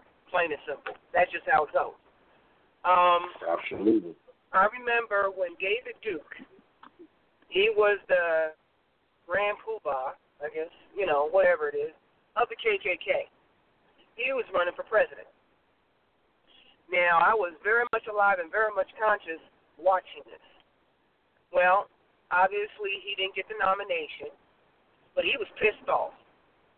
So what he did is he urged all of white America to pull back, go to school, and then they emerged about 10, 15 years later as police officers, legislators, senators, judges. They went and got into the roles that were needed to change laws to benefit them. They did it well. me growing up, we as children, we knew how to farm, and I came from the inner city. Every house I had or knew had a victory garden. We all were a collaborative. You know, if you grew something, I grew something. And I'm saying all that because we had a unity that it was very hard for them to break. But they figured out how to break it. Along comes crack cocaine. They did figure out how to break us all up because we were coming back with a vengeance. And we were doing our own thing. I remember walking downtown. We didn't want to take the bus. I remember my grandmother saying, we're not going to take the bus and give a white man our money. So we walked downtown. It was insane. I mean, it was, you know, we kids were very politically aware. Our parents made us politically aware. Many of us wanted to grow up to be senators so we can change laws. Fast forward today. Boycotting, I'm not sure where everyone's getting, or people are getting this mindset that boycotting doesn't work. It does work, but you got to want to do it in unison. You got to want to do it together, and you've got to want to keep it going. The problem is the items that we're boycotting are the things that people fall in love with, and they're not ready to give that up. So boycotting really is not on the table. As far as reparations, I was listening to some of your discussion on that. I had to give that some thought. I think reparations would be wonderful. The only problem with that is if the United States admits its wrongs and pays, that sets precedence on a worldwide foundation that all of those countries that participated in slavery, because you have Germany. I had someone tell me they didn't even know blacks were part of the Holocaust, and I'm like, you need to do your homework. Arabs who had us enslaved. If you set precedence that the United States owes black people money, do you know how many countries would have to follow suit? So the UN is going to talk, they're going to flap. We're not going to see that anytime soon because they all are going to have to admit their atrocities. All of them. So I while that's a nice wish, I kind of look at it like, first and foremost, we are here in this country. My grandparents, great-grandparents, my ancestors helped build this country just like everybody else. We're really not interested in unifying. We have a mindset, and I say we because I'm going to include myself because I don't want to separate, but we just don't think things will work. And we are too comfortable in wearing the robe of white supremacy, whether we like it or not. We're very comfortable in that. So we're going to have our revolutionaries. We're going to have our black power. We're going to have our conscious folks. But the problem is that the people that we need, and the brother mentioned it earlier, yes, MLK certainly did do his marches and protests, but like that key piece, he was also involved in legislation. He was also involved in education. They hit at one time a multi-pronged approach. See, the only thing that we saw was him marching. We forgot everything else that he pushed forward on.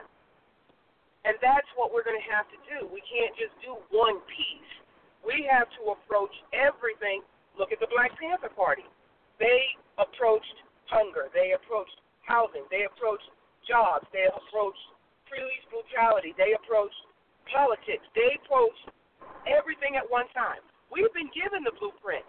We have to approach it all at one time. It can't be fragmented like this, because it fizzles out and dies, and we see that. We have to approach everything at one time because that is how they approached us. They hit us on all planes. We have to hit back on all planes. It's a must. We can't just sit here and say, well, today we're just going to fight because this police officer shot and killed one of our own. Not only do we have to hit that, we have to hit education, we have to hit the politics, we have to go in and change laws. We have to be involved in nutrition. We have to be involved in healthcare. We got to hit all of it at one time. Mm-hmm. And that is one of the keys. And as I look at things, when you read about the Panther Party, when you read about MLK, when you read about Malcolm, when you read about Garvey, you will see they attacked multiple things at one time. It wasn't just one thing. And that is part of the problem. They spotlight one thing, and that's all we focus on. But most of us don't look at everything they tackle. Absolutely. So it has to be a multi-pronged approach. Yes. I think and here it is. I want to address two things. I agree with you about the reparations. I know in my lifetime never, but it's a crime still committed. I think that we still should demand, call for, regardless of it, because they're not going to recognize it. No criminal is going to say, you know what, I'm a criminal. Like you said, then his co-conspirators have to say, yeah, we participated in the crime also, so we're going to pay. Right. But what it does is when we demand reparations, not only does it keep it in the forefront of the criminal's mind that a crime was perpetrated, but our children pick up, once that's a chance, reparations, then our children pick up on and never forget that a crime has been committed against us. We've been too complacent as a people that have been victims. We have been victims of the fact that, I'm sorry, go ahead. You were saying something, sister? No, I didn't say anything. Okay. The fact that we have been victimized, the fact that a crime has been perpetrated against us, and one of the worst crimes in the history of human record has been perpetrated against the African here in America, we have really become very lax on that. The fact that we have been totally, completely disconnected from anything that is originally us is a travesty. So I think that's the thing I wanted to address about reparations. It keeps it alive. And it reminds our children to never forget, like the Jews say, never forget, never forget. Yeah, so the reparations, reparations is I never forget. The other thing is, I think we do address all of these issues on every front. We do. We have, but our problem is lack of unity. And that's what I'm talking about. It has to be at once. It has to be together. Yeah. Well, there it is. It has to be together. Because we get into this competition with one another, but every issue is being addressed. We have those people that are addressing reform and addressing legislation and policies. We have people addressing health and diet. We have people addressing arms and survival. We have people addressing education. But what ends up happening is that we begin to compete with one another like we got the magic key. What we need to do first is, there's no need to do first. I need to reach out to my brother. I may not agree with, I may not know enough about legislation and policies to get in there, but I need to endorse and support my brother. My calling. This is what I've been called to do, my contribution to African liberation here in America. We have to unify, like I agree with you so much, Queen K. Mack, and thank you for your input, is we have to unify that struggle and stop competing with one another in our struggle. If someone, you'll be surprised how many times people tell me I'm sounding like Uncle Tom, or what we need to do first is, or Yanga, that don't make sense. Listen, if we're in a fight, and I'm in a fight, and my woman with me and my partner's with me, I want them to get in it. And if you're in the fight, you may not hit like if you got a kick, scratch, bite, however you contribute to get this beast off of me. If a bear is on me, a literal bear on me, and you hit with a stick or you yell at it, even if you yell at it, look, do something. Don't step back and say, well, what he need to do first is gouge the eyes. And then once he gouges the eyes, maybe step on his toe. Don't sit there from the sideline. Tell me what I need to do first. We don't need to culminate and attack this beast. And you bring whatever you have. If you have a stick or if you have your teeth, if you have sharp nails, whatever you can contribute. And so I agree with you. It's about the unification. It's about communalism. It's about seeing the worth in each and every African in America that is fighting for their empowerment and advancement. And it's not about being over them or schooling them, but finding out how we can organize and structure and bring all of these wonderful dynamic gifts that we have to offer as a people to the struggle to make it, I'm an old cartoon head, so we can do some old Voltron type stuff, for those not familiar with the cartoon, Voltron is this gigantic robot that breaks into individual pieces, and when trouble comes, they all connect to form the magnificent Voltron robot. I'm like that, We all have to come together and combine into this magnificent African philosophy that will start to begin to get this beast off our backs. But that is first going to begin with a healthy dose of identity, a love of self.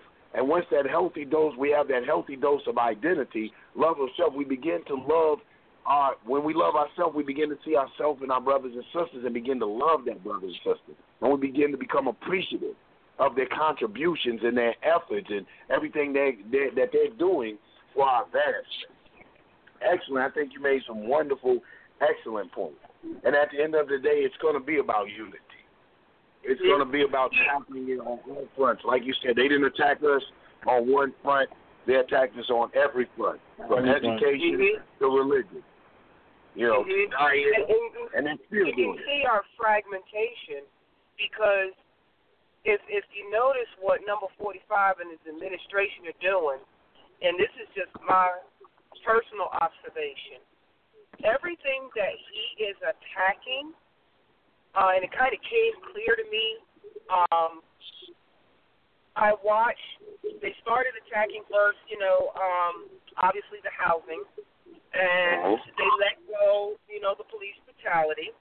I'm just kind of, taking this all in while still doing work, and now they're hitting education, specific parts of education.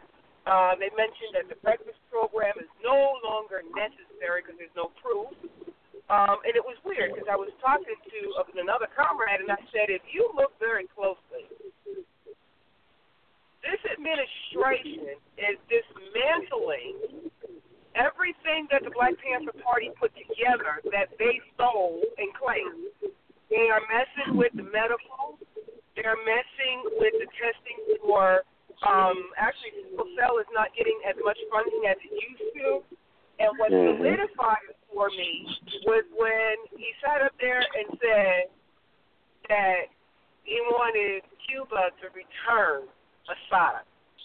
And so in my brain, I see it as they are still angry at what the Panther Party did. And so we're going to take it all apart because those are the things that are holding us together, so they think. Yeah. And it's still pouting. They're still pouting. Yeah, absolutely. A revolution was waged in America. Yes. Let us not forget. Yes. A real revolution was waged, and what they did, they showed the power of the people, and they showed that they thumbed their nose at capitalism. They showed Huey, for their brilliance and their genius, established social programs, and it forced. Right. The government had to concede. It forced the government to implement social programs. This capitalist country doesn't want to have anything remotely to do with socialism. They don't want to give the people nothing for free, nothing. And the party forced them. That was albeit very small, but it was a victory. It forced the government. Yes, and they're still mad. And they're still very angry. And I was like, okay. Okay. Very upset. What were you saying, Minister Light? No, I'm saying, a lot of people know about Malcolm X and Dr. King, but they don't know about the war that the Black Panther Party waged against America. A lot of people don't know about that. I usually, when I hear my Dr. Huey patch, they be like, who is that? That's Che Guevara, right? I said, no, this is Dr. Huey P. Lewis from the Black Panther Party. They look confused, and I got to break it down to them. Right, because they have romanticized the movement and reduced you. Even some of these so-called revolutionaries have just reduced Huey to a cliche or to a image of a shotgun-toting brother, not understanding the genius and the political genius of this man Huey. And here, in the time of this capitalism, Nixon and everybody, here you have this man coming and implement a complete socialist program. He took the masses of people, said we don't have to be dependent on the government. We must understand that the Feed the Breakfast program, the sickle cell anemia, the sickle cell anemia program, the clinics, the ambulances, all of those. The ambulance, the police, Safe Seniors Against Fearful Environment, the shoe refurbishing programs. All of those were community-based programs. They were programs of self-sufficiency and self-determination and independence. The people put those programs together, funded those programs, made sure those were not government aid. They didn't get a 501c3. They didn't get any type of grant. It was the people. Power to the people. They really show people power. And like you said, it is the total. When you're dealing with an authoritarian, totalitarian government, power to the people pisses them off. They don't want the people to know that they possess the power. And Huey and the Wrights and the rest of those people galvanized, mobilized, inspired, and woke the people up to their self-worth.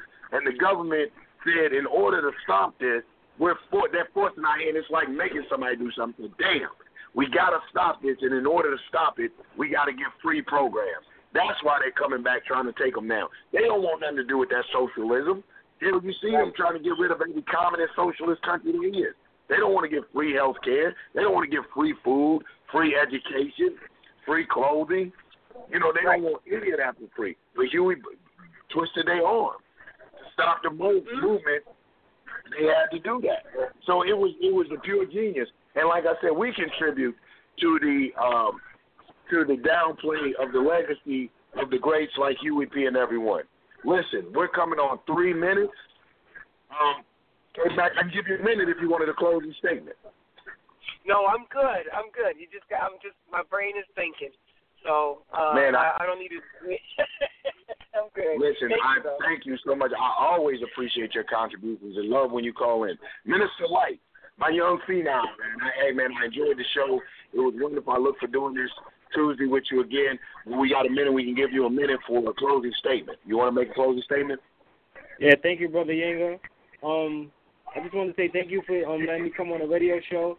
To everybody that's listening, don't forget there are a lot of problems in our community, but you are the solution. Look yourself in the mirror. You are the solution. Never stop creating. Always create. Black Power. Right on. Black Power. And for those in the New York area, I believe Minister Light, you out of the Bronx, right? Yeah, I'm in the Bronx. He's in the Bronx. Look him up in the Bronx. Check I Chopped Out in the Bronx.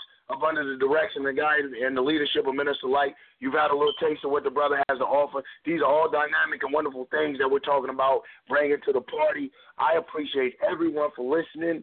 I know it's not our scheduled time. We usually come on Tuesdays, but my central, and namely on that central, my Minister of Law and Justice, Dr. Justice, was pushing, saying, hey, as an exercise in consistency, we must be consistent, we must be consistent, we must be consistent.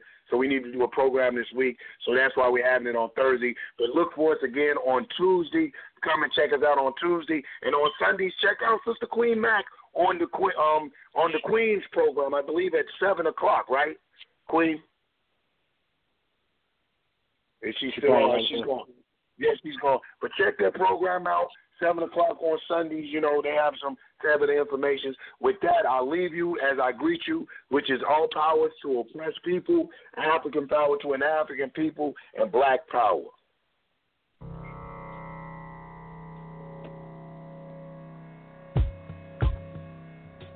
One time.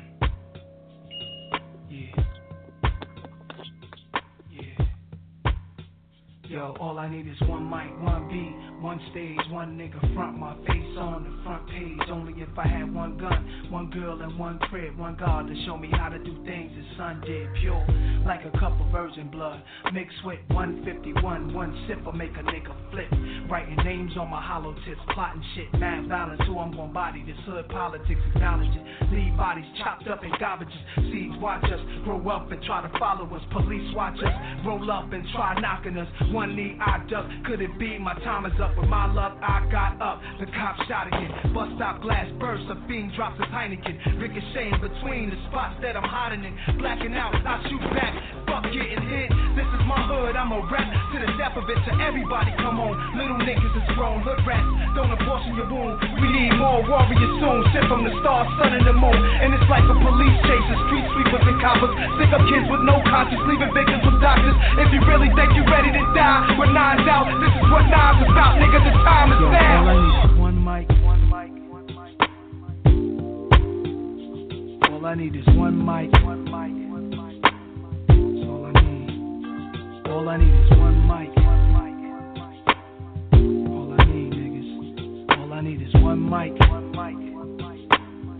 Yeah. All I need is one blunt, one page, and one pen, one prayer. Tell God, forgive me for one sin. Matter of fact, maybe more than one. Look back at all the hatred against me. Fuck all of them. Jesus died at age 33. That's 33 shots from twin Glocks at 16 apiece. That's 32, which means one of my guns was holding 17. 27 hit your crew, 6 went into you. Everybody gotta die sometime. Hope your funeral never get shot up. Bullets tear through the innocent, nothing to spare. Niggas roll up, shooting from wheelchairs. My heart is racing, pacing revenge in the air. I let this shit slide for too many years, too many times now. I'm strapped with a couple of Macs, too many nines. If y'all niggas really with me, get busy, load up the semis. Do more than just hold it, explode the clip until you empty. There's nothing in our way. They bust, we bust. They rush, we rush. Let's fly and feel it. I feel it in my gut that we take these bitches to war.